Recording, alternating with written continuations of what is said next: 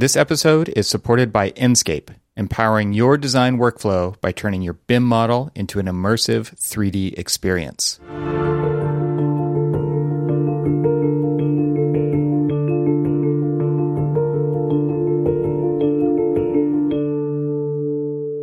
Welcome to the Troxel Podcast. I'm Evan Troxel. This is the podcast where I have a conversation with guests from the architectural community and beyond to talk about the coevolution of architecture and technology. In this episode, I welcome Jason Addy.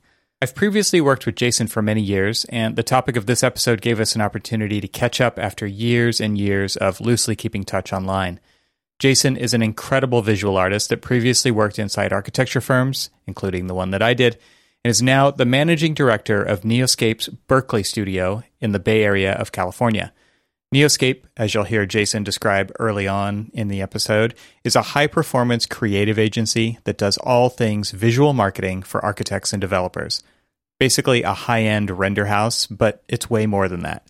Above all, Jason and his team are creatives and storytellers that bring a tremendous value to the table with their expertise and technology to augment architectural services, including interactive experiential marketing and branding, strategy, and more. I hope you enjoyed this conversation as much as I did. So without further ado, I bring you Jason Addy.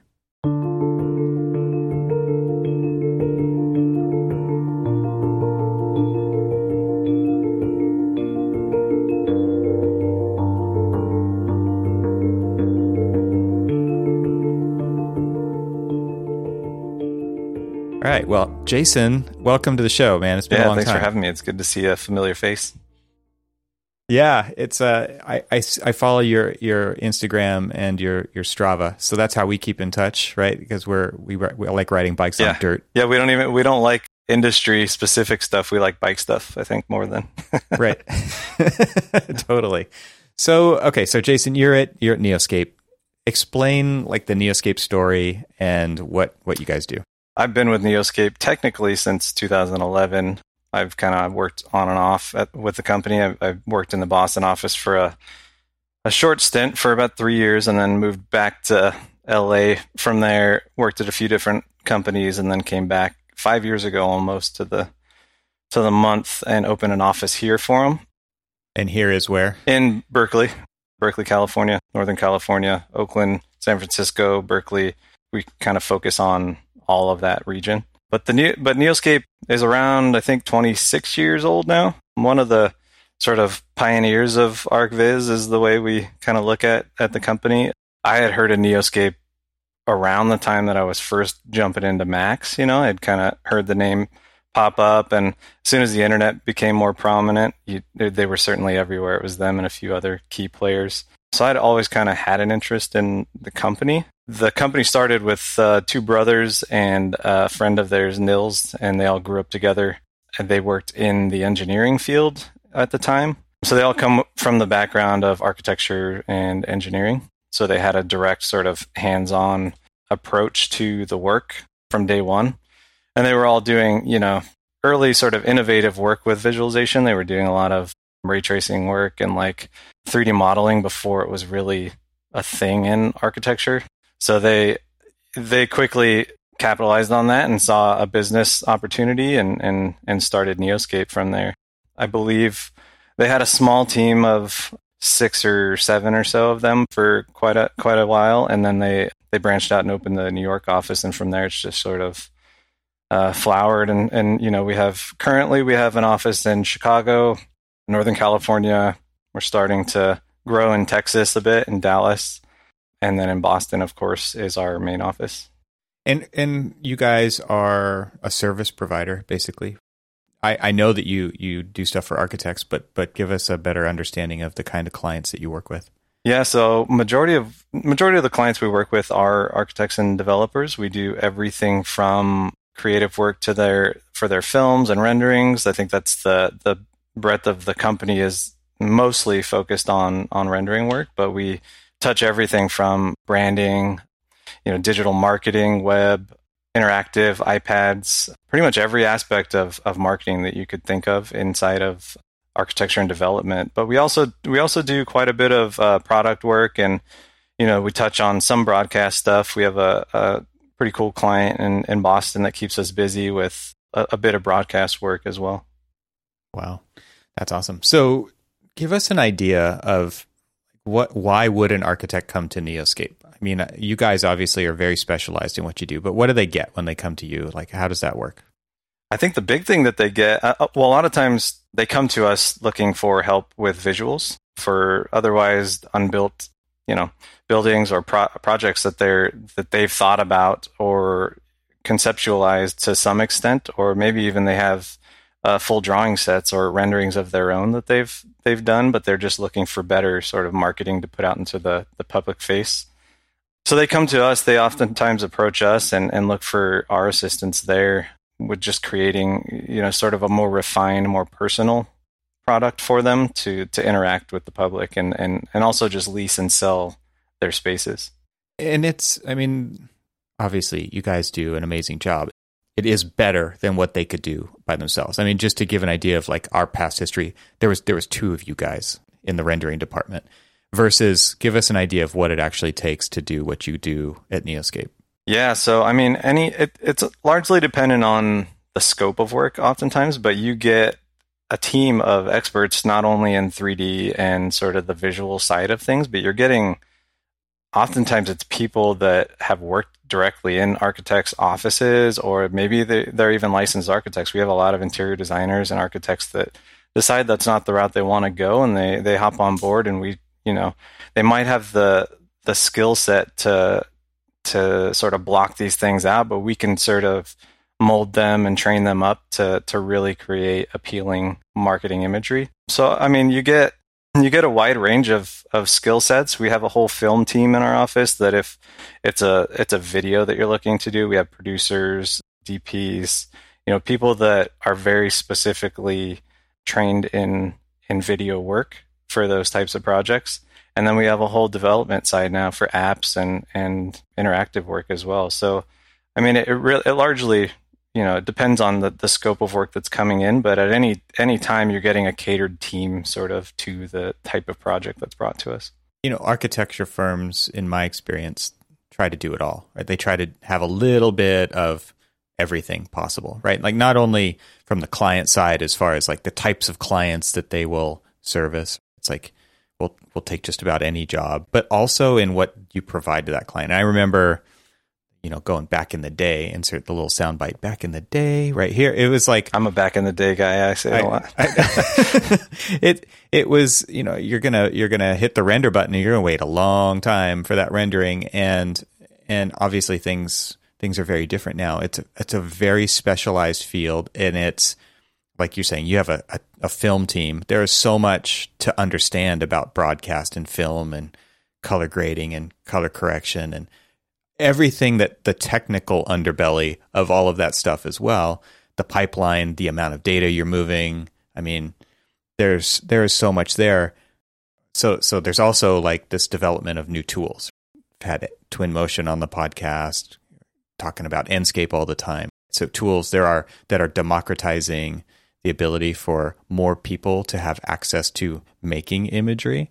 So that's kind of the other side of the scale. Like there's this highly technical, really deep, like you're talking about these really high-end marketing images. And then there's like the day-to-day, the blossoming of the ability for designers to not have to use a visualization department to do things. And when you think about like the whole gamut that is experience plus potential, why would an architecture even think about doing their own visualization, or why would they ignore what you guys are doing on the other side of that coin? So I think that, when I think of architects doing renderings, I think of my time in-house at an architecture firm and still continuing to work with architects on a day-to-day.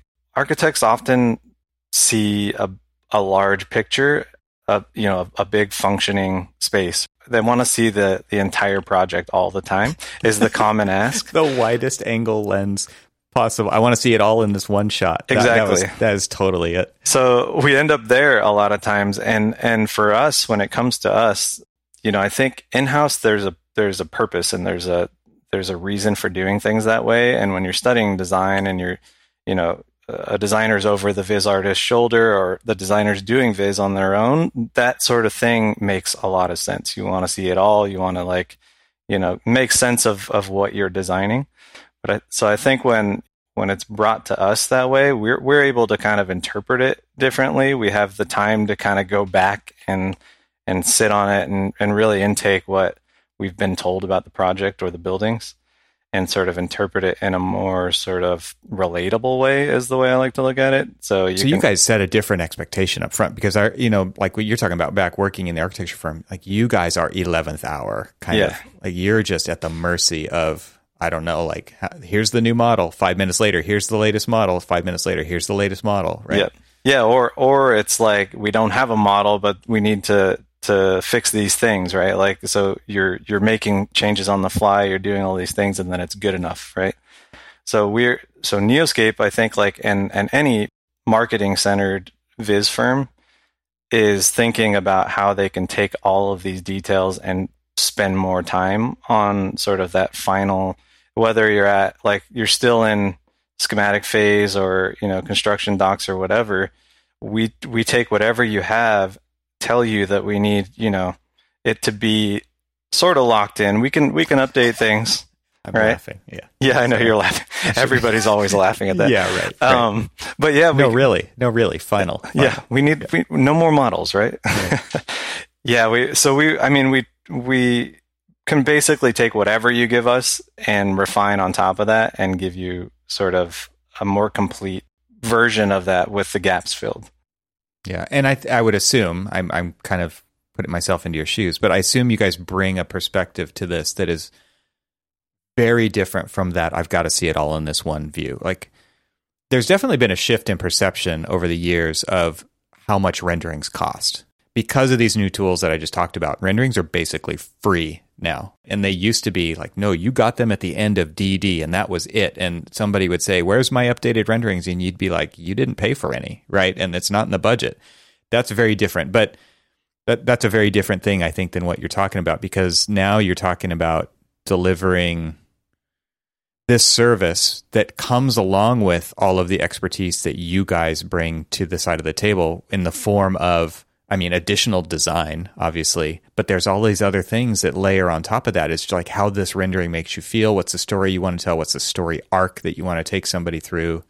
And you guys are focused on that whole thing. And I'm sure there's some kind of a menu to that people can kind of pick and choose from. But at the same time, you guys have your own reputation at stake when it comes to the stuff that you deliver, and there's got to be a quality level that you hit. And so therefore it's got to include certain ingredients, and I'm wondering, like, are some of those ingredients just like they're part of everything that you do, or is it different than that? Yeah, I think, there's definitely like a kit of parts, so to speak, that you can start with and you can offer people. It's largely sort of, you got to kind of be able to read the project and the client up front. I think it's, if someone comes to you and says, like, we have a budget of, X number and we can't go over this, but we want to tell the architecture story, you try not to overthink it. You just focus on the quality and sort of the moments within the spaces. There's oftentimes the ask for a day in the life film. That's sort of that's something that Neoscape's done for a long time, and then we continue to sort of refine as camera gear and technology gets more accessible to us. We can put together full lifestyle films that integrate neighborhoods and sort of communities and things into these projects. So I think that yes, there's a sort of starting point, and there's always like a kit of parts to be pulled from, but we always try to take the outside of the box route. Like for instance, I had a client meeting this morning where we pitched a creative on a film project. It's a life science project, in a suburban area. It's got tons of features, outdoor features, and all these sort of standard sort of lead this, lead that. It's got all these like architecture things that they want to talk about, but you got to think that there's always supporting collateral for this stuff. Mm-hmm. So we try to don't have to tell the entire story with this one piece of media. Right. So we can give you that kit of parts, and we can start there, and we can do all these like standard things that you've seen a million times in a real estate film. But for instance, on this one, we found that, there's all these outdoor moments. There's like these pathways through gardens and like medicinal gardens and like these moments that are really impressive around the architecture that shine like specifically through the trees. You can see the architecture. So we thought about it, in like a more filmic sort of way where we're going to frame it. It's all about like things like the aspect ratio, right? We're using like a 2:3:5 like format versus a 16:9 format. That cinematic. It immediately gives it a different feel. It makes it feel high end and cinematic. And then things like, the lighting in the scene, like keeping it like really natural and not forcing everything to feel very bright and sort of overexposed and things they go a long way. So you can tell the same story, but not try to cram in all the sort of nuances and numbers and stats and things that you have in all this other information that you've already created for the project. What do architects need to hear from someone like you? Like what are the challenges that you guys struggle with when you're working with architects, and what glass has reflection? Transparent trees, no more transparent trees. Like what do they suck at? Because I think that this is an opportunity, because that's who you're talking to in this show. Like what I would love to hear, like from your perspective, the kinds of challenges that you guys deal with over and over again that you see all the time. I think, the most common challenge, I mean, aside from like the more obvious things like, the transparent trees and the making the glass specifically have no reflection so you can see inside and turning all the lights on, all those things are all, and we get why those things are requested. So I have like, suggestions to those things all the time. But the most common thing lately is that we get approached with some reference imagery. So someone will bring renderings or something from another company and say, hey, we really like these images. And oftentimes they're from someone like Mir, in Norway. I think they're in Norway, who does really moody, really sort of environment specific renderings.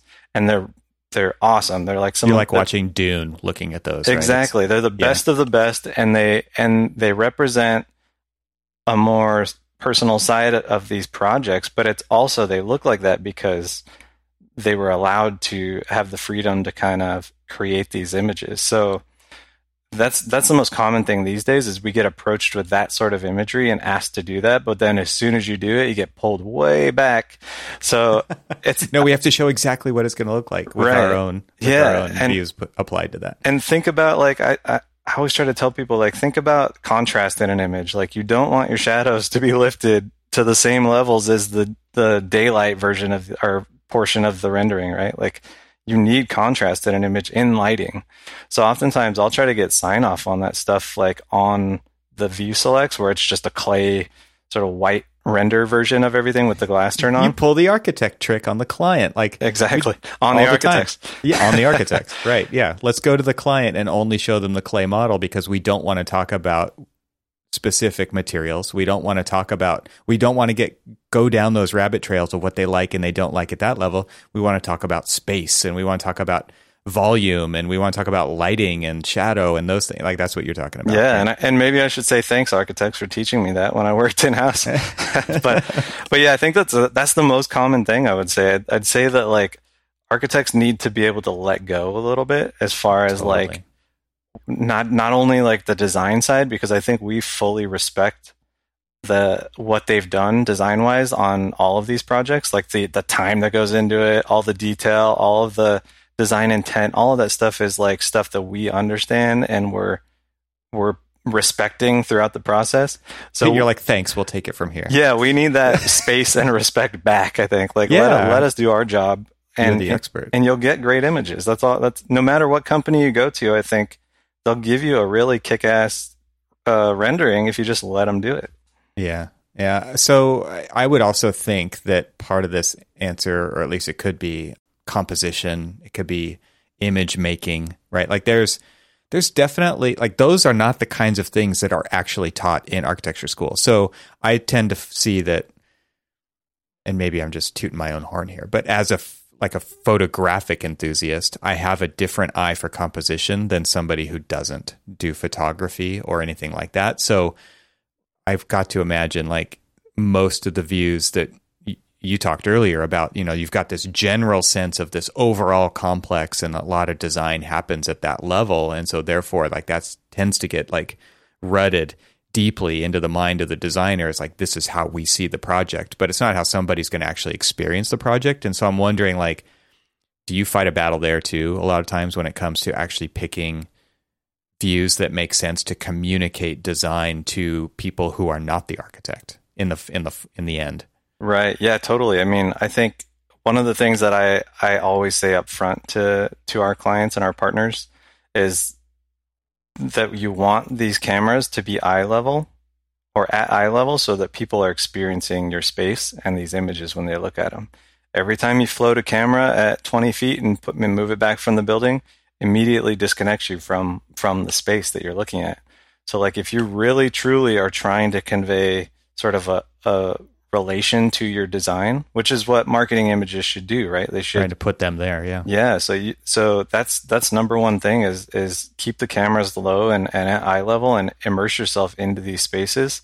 And then second, we try to frame it with sort of little moments of things happening within these spaces. So if you're in that like medicinal garden, for instance, that I mentioned, you want probably some butterflies like floating over the plants, or pollinators and things like. Always, yeah. Like that Always sounds. Butterflies. It sounds so ridiculous, but like if you paint in a couple kids like experiencing this moment with these like pollinators over the focal point of the plants to the left of the image, and then in the dark sort of shaded canopy on the right side, you have people reading a book or something. There's these moments that like you can experience, you can think of yourself being there. Yeah, exactly. Because you've seen that before. Yeah.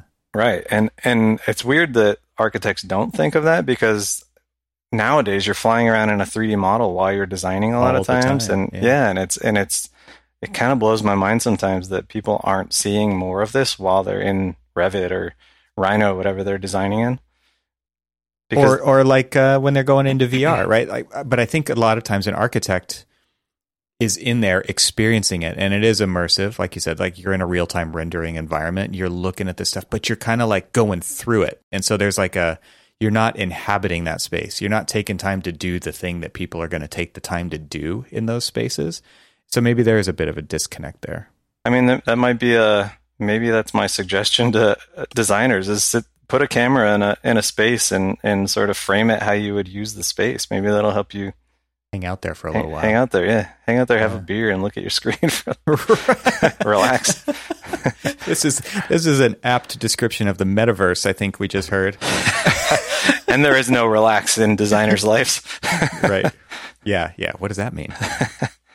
Well, so yeah, that's interesting to think about. So I know you've been talking a lot about rendering, but what else is there? I know there's other stuff that is more immersive, that is more interactive, and that, like, what are the other kinds of media that you guys are engaged with that you're helping tell the stories? And maybe we end up, talking about storytelling as a bigger concept. But what are some of the ways in which you're using technology to do that, and how that's influencing architecture and design?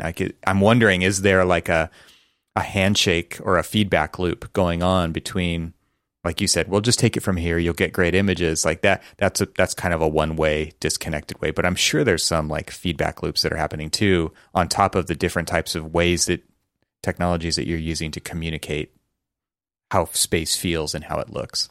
Yeah, I think, Zoom alone has brought, like, it's such a ridiculous sort of technological thing to mention, but it's like, it's made it so that we can just pop into meetings. We don't always have to be in person with someone. It allows us to kind of, in between formal reviews, just I'll message a client, I'll message our partner and be like, hey, I got something to show you. Like, do you have a few minutes later in the day? And, we'll show them iterative stuff within 3D Studio Max, which is something like most people for a long time, you didn't even know what we were working in, right? Like, people heard of Max and heard of V-Ray and Mental Ray and all these things, but they never saw it. So now they're able to see, like, I find it super valuable to get people sort of involved in what we're doing and show them the tools that we're utilizing. And one of the things that's been really great outside of or within Max is V-Ray RT. So like Chaos Group's been putting a lot of attention into just building that and making it work with a lot of different graphics card and GPUs. So you don't have to have these like super computers to make it work, and really like see something that's valuable, like quality wise within it. Mm-hmm. So we can, we could have a fully loaded scene with force pack and billions of objects within the scene plans, and then run RT and move the sun around. And, we could literally have a designer over our shoulders for a few minutes over Zoom and get approval on it and then move forward. That's been a huge part of the workflow that's helped us out a lot. I think real-time software, like I think Unreal and stuff is all a different beast. I think we use it in a different way here. We don't use it for designing as much. RT though and V-Ray has been super killer, and I know most rendering packages now have it as well, like Corona and all the newer ones come with a very similar sort of progressive path tracer system. But it's super invaluable to have that tool and just be there with someone and to let them see what you're doing. And also when you get asked a ridiculous question like, can you just pull the building up 20 feet, you can show them that no, it doesn't work like that. Like, let me show you what that takes real quick, and let me isolate all these things and pull verts around and show you that it's going to take my team some time to clean all that stuff up. Yeah. So beyond the 2D output, like you're talking about, like the tools that you're using to produce that, like eventually it ends up with an image or a fly through or something. What else is there? What are you guys doing? We've been doing more and more sort of leasing center LED walls, like big interactive screens in leasing centers. I think developers are putting a lot more money and time into their leasing centers. They're finding it really valuable to bring potential tenants into these spaces, sit them in front of these big digital walls or interactive tables we've done a few times, and let them sort of experience the marketing material. It's not just sending postcards or showing print collateral and flipping through a book anymore. That's certainly part of it still that will never really go away, because there's this tangible thing that you can sort of feel at the same time. But sitting in a leasing center, we've been doing a lot of Unreal tours. So they're like self-guided with an Xbox controller where you can change materials, you can move things around, you can bump into objects while you're sort of in this space. And we find that these digital walls do the same sort of thing that like the Oculus headsets and all that stuff were kind of trying to do a few years back, where you feel like you're in the space enough, right? You're actually in a sort of white boxed version of what the space could be. And then on screen, you're seeing this fully built environment around you. And, not only on sort of a 2D sort of plane in front of you on a screen, but we've done a lot of stuff with a company called Igloo, where it has a screen that sort of wraps around you. You sit in a darker environment so that you're super immersed, like in the space that you're looking at. And, from there you can do anything with it. Any of these like platforms that we're talking about, like the screens, the headsets, all that stuff, you can use the same software. So Unreal, we use it a lot for this stuff, where it just ports into whatever the medium is that they have available to them, and we cater around that. That's awesome. So it's kind of like a cave kind of environment. And to me, it would seem like the upsides to that are you can have multiple people in there at the same time having a conversation face to face, like real physical analog face to face, right? Yeah. Yep.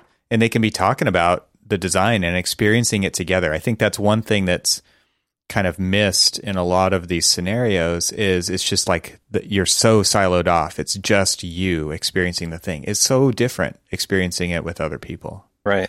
Yeah. And if you know that you have a specific type of tenant coming in, like let's say, it's one of the big player tech companies, we can cater those spaces to their aesthetic and what they're looking for. So as soon as they step into this space, you can be like, here's 3 different options of this office build out, based on your other offices or what we took, cues that we took from, your previous offices that you've designed yourself. So they could sit in the space, click buttons and turn things on and off and change the space to their liking, customize it on screen, so to speak. Let's take a moment and talk about the sponsor of this episode. Enscape is a leading real-time rendering and virtual reality tool for the global AEC market. It plugs directly into your modeling software, giving you an integrated design and visualization process. With Enscape, you can render in real time and walk stakeholders through your rendered model with incredible ease. Now buildings can be experienced long before they're built. And I have to add here that it's fun to use. Seriously, you cannot underestimate this. It's what makes this tool so amazing. This is something that most CAD and rendering programs can't claim. It democratizes your ability to create beautiful renderings at any time during the design process and use it as a tool to make valuable decisions during design. And as my friend Clifton Harness of TestFit says, it's one of the few well-established companies open to innovating in AEC. And you can see the outcome of this, where his company recently showed off how they were able to take advantage of the new Enscape SDK to incorporate the real-time renderer with TestFit. More than 200,000 unique monthly users from over 150 countries use Enscape to envision better designs. Don't be left out. To learn more or sign up for a free 14-day trial, visit enscape3d.com/TRXL today. That's enscape3d.com/TRXL. Do you guys do any kind of like an analysis of the kinds of things where, like in a leasing center, where actual end users are going to be using whatever they end up choosing, building it and using it? Do you guys do any kinds of like analysis to the kinds of things that they gravitate to or stay away from during those kinds of presentations, and then give that feedback back to the architect? Because it seems like there would be a lot to learn right there. I don't know that we've done a lot of that. I think there's a lot that could be taken away. Yeah, certainly. I think that there's a personal level of interaction at that point that you get back from someone that's not that you don't get from just looking at a 2D rendering or right. But no, I don't know that we do anything like that. We do a lot of sort of digital collection on data and things like that on the back end, but that'd be an interesting concept. It seems like you guys might have, because you are so involved in making it look the way it looks and making it feel the way it feels. There's kind of an extra layer that you guys have applied that people would just very much react to, right? Or either in a very positive way or potentially in a very negative way, or you're talking about moods and feelings and emotions that you're trying to create. It seems like there would be a big opportunity there, and most architects don't even get there, because as soon as the building's done, like, they're on to the next project. They're not actually watching how people use that space, which was a design, which is all a hypothesis, a prototype, right? Every custom building is a prototype. So it's like, we think they're going to use it this way. Now, how are they actually going to use it? It seems like you guys are actually one step closer to that because of the hyper realism that you're able to create before the building's even done, and potentially make decisions based off that from a design side to make it even better. Yeah, I think, as soon as we get to the point where we're putting the headsets back on and people are immersing themselves into these spaces a bit more, I think that's still not quite there. And I think people get lost in putting it on and get distracted by things. But I think as soon as you can get somebody to that level, I feel like that's when you're going to get a lot of that valuable information back, because that's truly as close as you're going to get to being in the space itself, right? Yeah, before you actually build the thing, for sure. Yeah, you can, you could have, what was that movie, Polyester, back in the day, where it was like smell-o-vision on the screen. Right. You could start doing stuff like that, where you walk by leather chairs or something, and you have like little hints of things happening, and someone's like, "Oh God, I can't stand the furniture in this place because it's all leather." It'd be funny to get reactions like that out of people. It would. I remember doing a VR thing at work, and it was this we brought in a group of who were going to end up being like stakeholders in the project, and we're showing them another building that we had done, and this guy's an older gentleman, and he puts the headset on. It's like, there's this video online called The First Follower, and it's really interesting kind of study in behavior and culture. But there's a band playing up on the stage, and they're out in the field, and like the grass field, in the super cheap seats. And one guy gets up and starts dancing, starts going crazy, but like no one's joining him. And it's not about that person. Like, that person obviously has guts, or maybe they're just wired a certain way to do that, right? They don't care what anybody else thinks. But the next person who comes up opens the floodgates for everyone to join in. That's what this guy was in VR. He put the headset on, and he was the perfect person, because he's looking around and he's just like vocalizing everything he's feeling. And he's just basically breaking down the barriers of, this is fun. So he's like, oh my God, this is amazing. And he sticks his head through a wall, right? Like, because you can, right? He can't do that in the real world. He sticks his head through a wall, then he pulls it back. Then he sticks it through again, then he pulls it back. Right? And it was just like this really fun thing to actually witness happen and break down the barriers, because as soon as he was done, everyone wanted to do it. Right? And they wanted to experience it at that point. And I think technology adoption's hard, but people like that make it easier for other people to want to get in there and see what it's actually like. Yeah, and that's an interesting way to look at it, and a kind of a cool reference, because it brings back this recent project that I had where I was in the space while they were giving a tour and testing out the technology that we were installing. And there were so many people laughing and joking and having fun with the product and like the visuals on screen, that it was a way different vibe as far as like when you sit in a room and watch a film, you get a lot of reactions, but you also get a lot of people that fixate on the music and just can't get away from it. And they're like, that's all you end up talking about. When you're like, nobody ever likes the music, right? So that's always all the other work just went unnoticed. But then as soon as you get this interactive thing in front of people, and they're using this controller and moving around and changing colors on the floors, and there's like ambient noises as you turn to the right, there's like birds and you can hear the ocean off in the distance. Everybody sort of gets involved in it, and it's exactly what you were saying, where it's just more fun to deal with it and look at it and interact and be a part of it. I think it's less work for everybody it's more work technically, but it's less work when you're there in person to kind of sell someone on these things. That's an interesting thing. I mean, I've focused on that a lot in my career, which is like all the technical specs are taken care of. Don't worry about those. How does it make you feel? And let's focus on how it makes you feel. And that to me is where like you guys really shine, because you are adding these other layers on top of the thing that technically meets all the requirements, all the input that somebody's already given. They've done the design. It represents all of the intent of everybody who is a stakeholder who agreed. And okay, those boxes are checked. Now, how does it actually feel? And you guys are adding look to that, but you're also adding sound and sound design and score, like all of those things that add to the experience to really sell it as a mood or an emotional experience. Yeah, totally. And the technical things that go into that are kind of interesting too, because there's a lot of like, if you don't have trees moving, if you don't have shrubs blowing in the wind, if you don't have fabric that looks real as you pass by it, all of those things, it just pulls you right out of it. Right. Yeah. It really has been for a long time. It's been a technical sort of hurdle for this industry in general.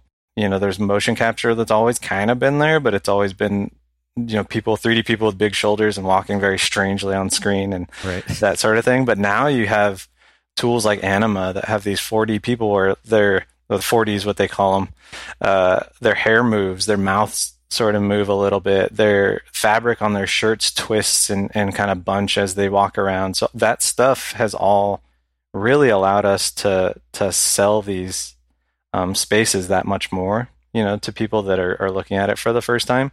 And blowing trees, like GrowFX is a huge plugin that we use, and being able to like build custom trees and animate them without vertex painting and doing all these crazy like side steps, that we used to have to techniques, do. Yeah. Right, yeah. Like back in the day, we used to do all that. Back in the day. Yeah, I mean, those things are huge. TyFlow is another pretty cool tool that's being used a lot.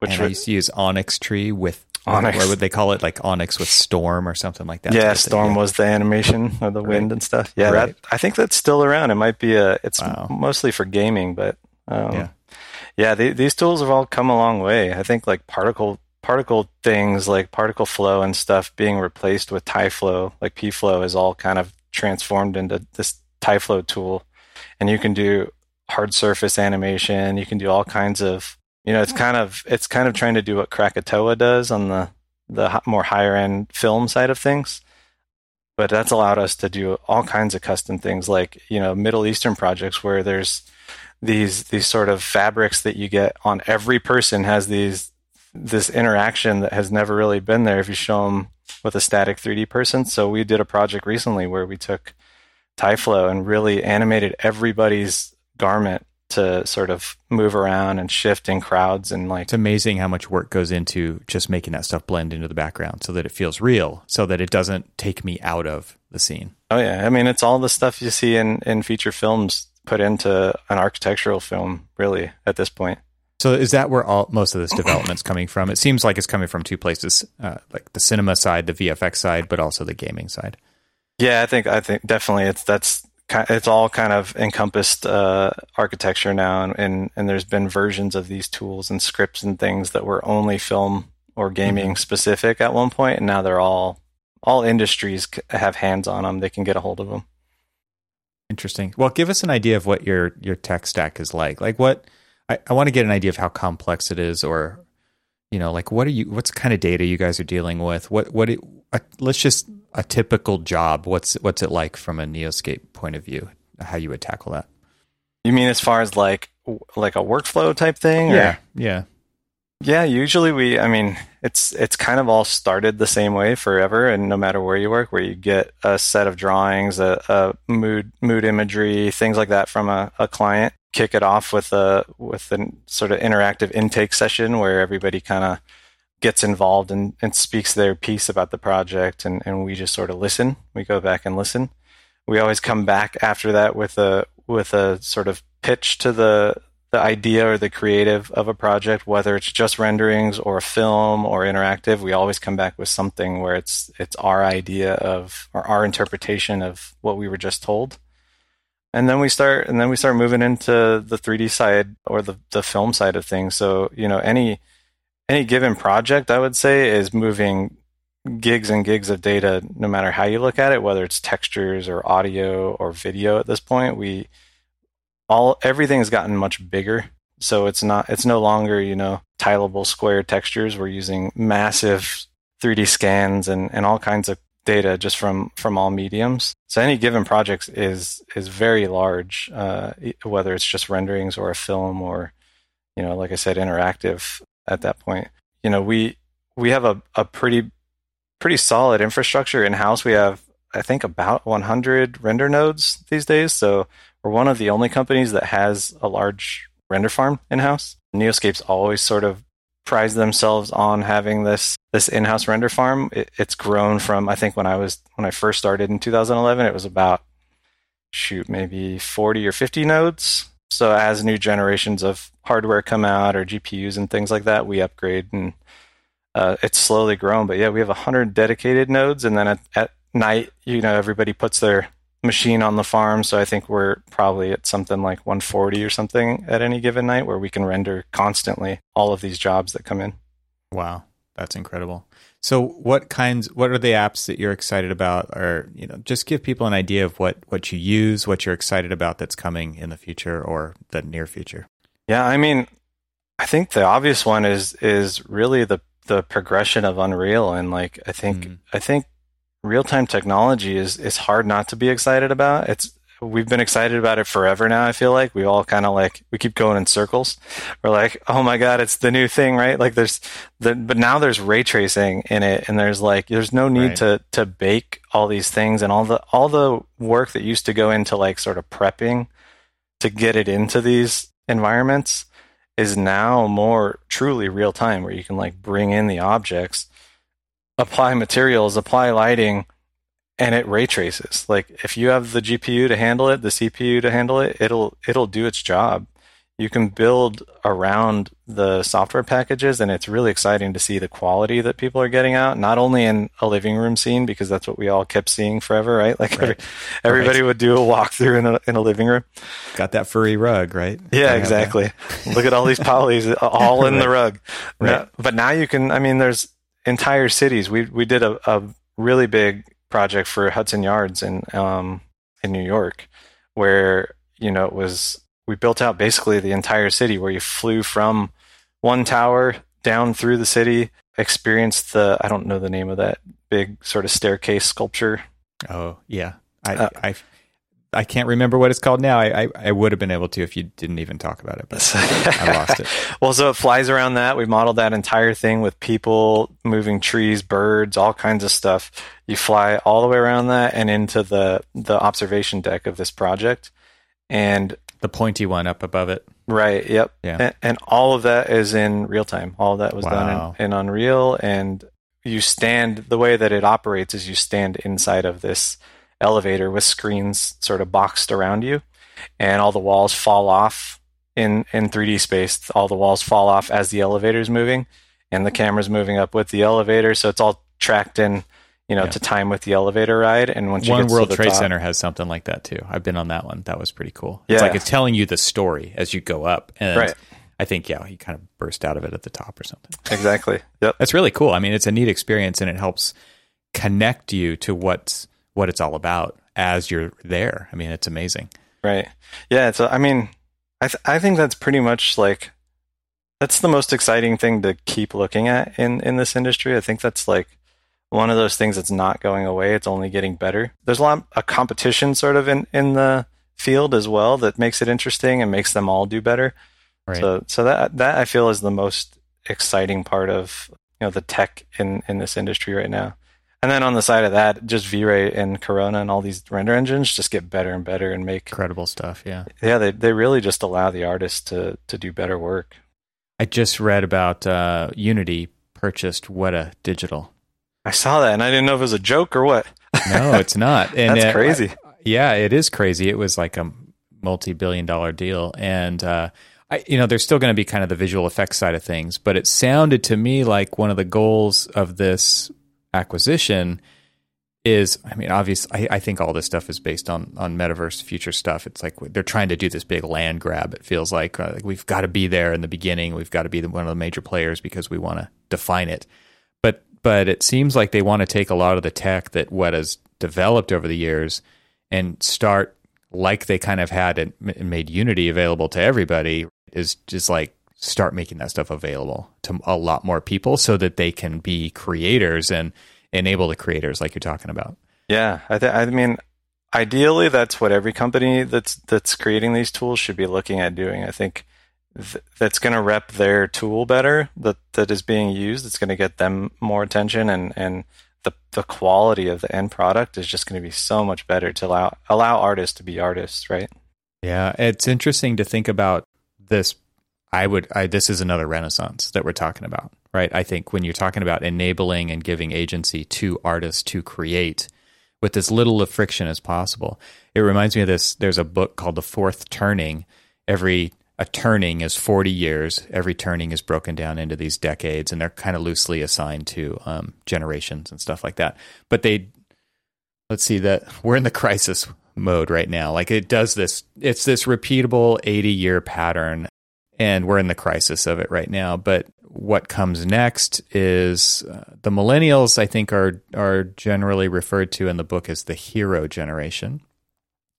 And then the Gen Z, or whatever comes next after the millennials. I'm dating myself here, but it's they're the artists. That's what they call them. And it sounds to me like that's what we're talking about, is like really empowering people to this renaissance in art and the value of art and the meaning of art. I hope that's where we're going, because that to me sounds like a pretty fantastic place. Yeah, and if you think of it like that, and you think back 20 years ago, I was looking at, before we got on here, I was like, I got to kind of know when I started doing this. And I was thinking about when did I start doing this? And it was about back in the day. Yeah, really. Over 20 years ago.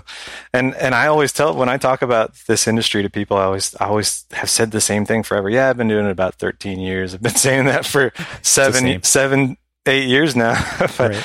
Yeah, if you think about it, that long ago, 20 years ago, to your point just now, we were being more technical and kind of figuring these things out, and how do these softwares work, and how do these tools, how can we make them work in this industry? Where there's a lot of problem solving, a lot of sort of scripting that kind of assisted with it. But if you just got your hands dirty in the software, it took a lot longer to produce good quality stuff. And now, these companies and these tools are so refined that these artists are allowed to be artists. Like you're saying, this new generation, which I call the Instagram generation because that's where I see them getting inspiration. There's no forums anymore. It's all either, word of mouth portfolios on Behance or on Instagram is what I find with the younger artists. They're all so good though. Everybody's very good because they can jump into these tools, be masters of them, and they're so refined. These tools are so polished that you can quickly just become an artist. You don't have to be a technical artist all the time, Yeah, I mean, we've seriously struggled with this stuff for so long, and it is really amazing to watch how the technology, like there's a hole that's identified. It's one thing I love about like kind of going back and looking at all the Pixar movies. You can see the thing that they wanted to tackle for the new film. So for one film, it was water, and for one film, it was fur, and they've got all these different kind of environmental constraints and what are they doing with the characters and the faces and there's so many different things there. And now to watch that stuff trickle down so that anybody can use it. I mean, it's absolutely phenomenal to watch that technology shift in usability change because it shouldn't be that hard to use. Like that's the whole point of tools, is to leverage them for better. And if you can, the bigger the lever you've got to make the outcome better, faster is just going to free up so many people to do their art. It's going to be absolutely fantastic. Yeah, one of the biggest things I think is being able to do it all in 3D now. Like you don't even need to paint really anything in 2D anymore in Photoshop. We certainly take it in and do color corrections and all that stuff, but even like the latest V-Rays and incorporating all kinds of new sharpening and blur built in like to the frame buffer, you can do all of these things that you normally do in Photoshop. You can layer, you can build your passes, you can do all that stuff in the frame buffer. So out of 3D, you get really like pretty impressive stuff. Just straight off. Just straight out of it. Trees, plants, all that stuff is all in the packages now. Back in the day, we used to paint everything in Photoshop. Right. You used to render a base plate with a ground texture, paint it all in. So now I don't feel so bad, with asking people to make changes on my team and stuff. I feel they're all going to hate me after they listen to this, but I know what went into creating it back in the day. So now I'm like, you can do it. You can make these small changes and then just re-render the whole image. You don't need to repaint it all in Photoshop. It's like, it might bite us in the butt sometimes doing it this way, but when file sizes get massive and you deal with files that won't open or corruption and that sort of stuff. But that certainly has helped progress the quality of these images a lot. Yeah. I just made the case for why I'm right, and it's on a podcast, so it's true. So go back and listen to that. And yeah, right. Yeah. Skip to this part. Skip ahead. Well, man, this has been a fun conversation. Is there anything else you want to tell the audience about what you guys are doing at Neoscape? I know you've got this cool R&D thing. Actually, we should probably talk about RadLab. Yeah, what you're doing there.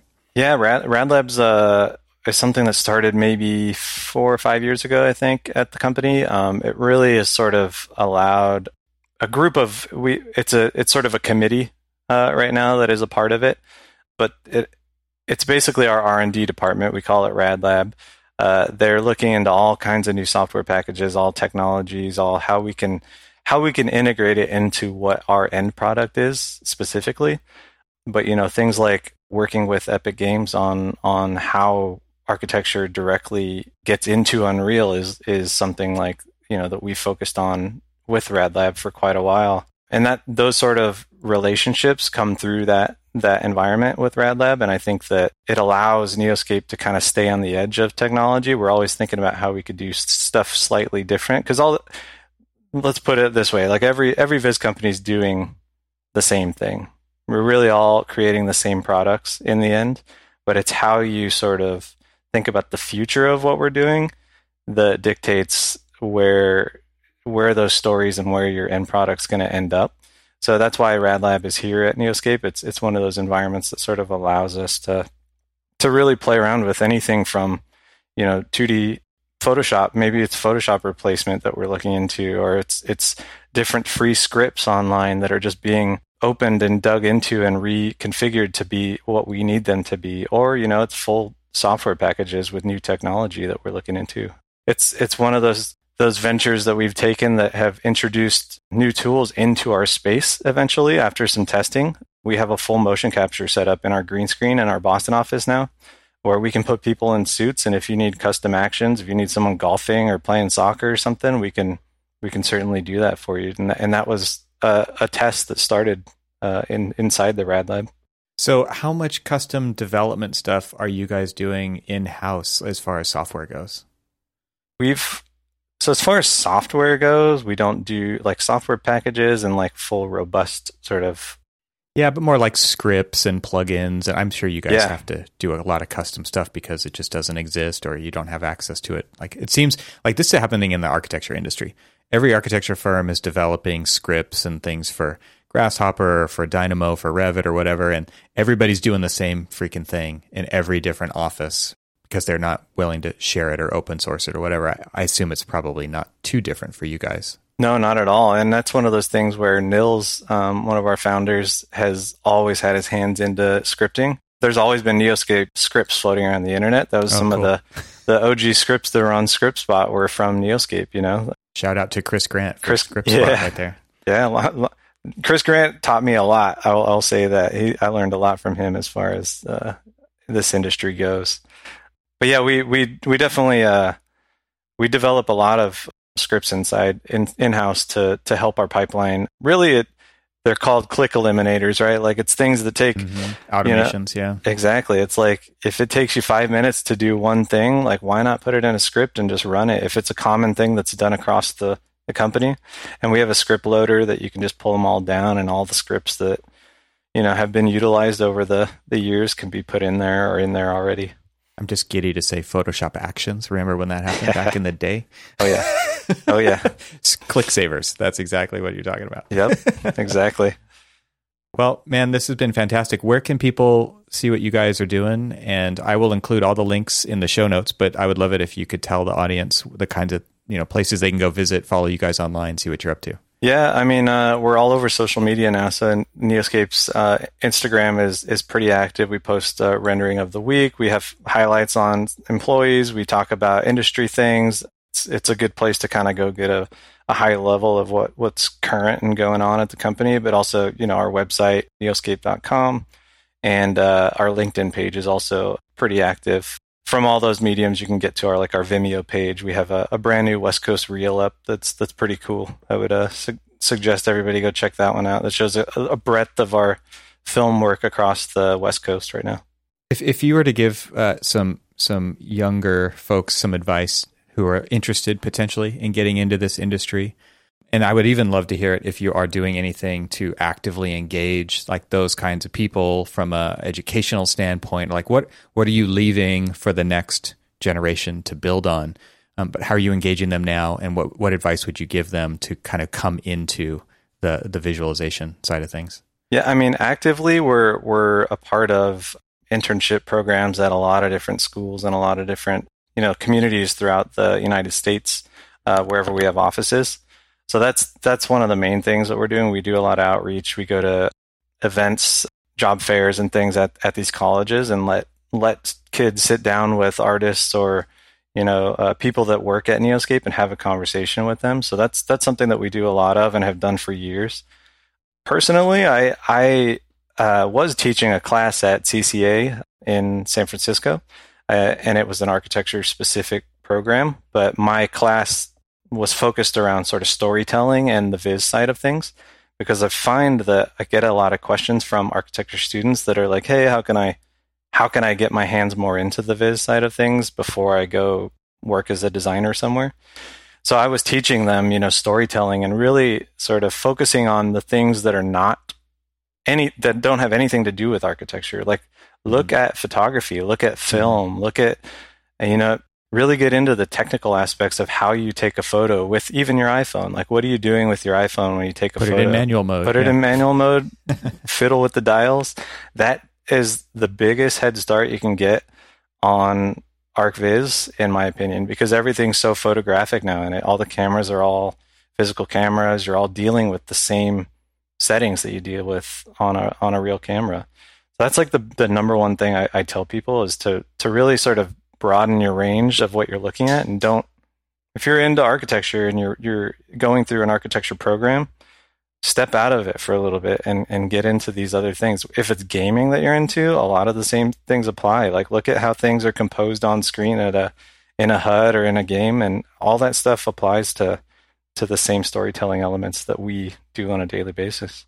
I feel like every architecture firm should create and offer, or at least band together and make an image making course to teach their staff how to at least get halfway there before they hand it off to experts like you guys, because they are creating those free renderings every day in tools like Twinmotion and Enscape, and there is a lot of information that needs to be communicated, and it can be taken to the next level just through composition and camera placement and like understanding the basics of how cameras work, I think. Right. Yeah, no, that's huge. I think like understanding composition and all that stuff is basic stuff that should be taught or should be allowed to explore within architecture. And not just expect people to know how to do it, because they don't. No one. Like it's just not. No one's born with that. You gotta learn it. Yeah, unless you grew up around, your dad's a photographer, or your parents are a photographer. Like that's just stuff you don't pick up on until you can afford to get your hands on a camera of some sort and do it on your own. It's really hard to learn. Yeah, and I spent a lot of time watching a professional photographer in a studio, and all of the things that went into creating one photograph, like one image, like in camera. Lighting and reflection and shadows and all the specular highlights. And it's just, there's so much going into constructing an image that I think, at some level, it's been so abstracted from us. It's just like point the camera and save the screenshot. There's so much more to it. If you're willing to go to those levels, it can make or break selling somebody on a design for sure. Yeah. And another thing that I often tell like my junior artists is that they need to get involved, in forums online and get involved. And I learned so much from online communities. That's how I learned everything that I know right now. Is not everything, because I've honestly had so many moments with hands-on with artists over the years that have taught me a lot. But I learned everything that kind of got my career started from free resources online. Open source stuff is all over the place. There's so much information online that you can, if you just dig into it just a little bit, right now, especially the internet's flooded with info on all this stuff.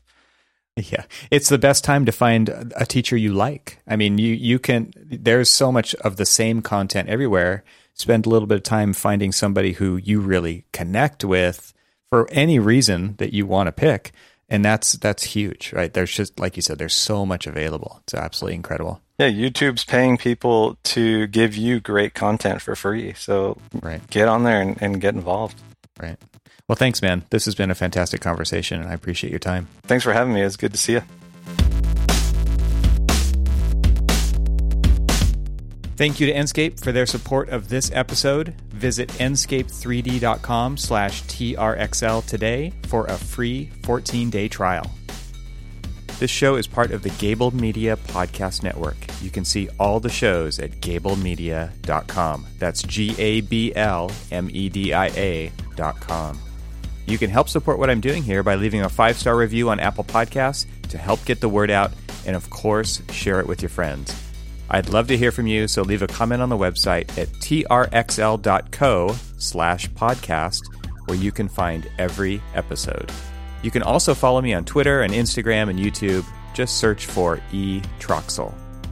Talk to you soon.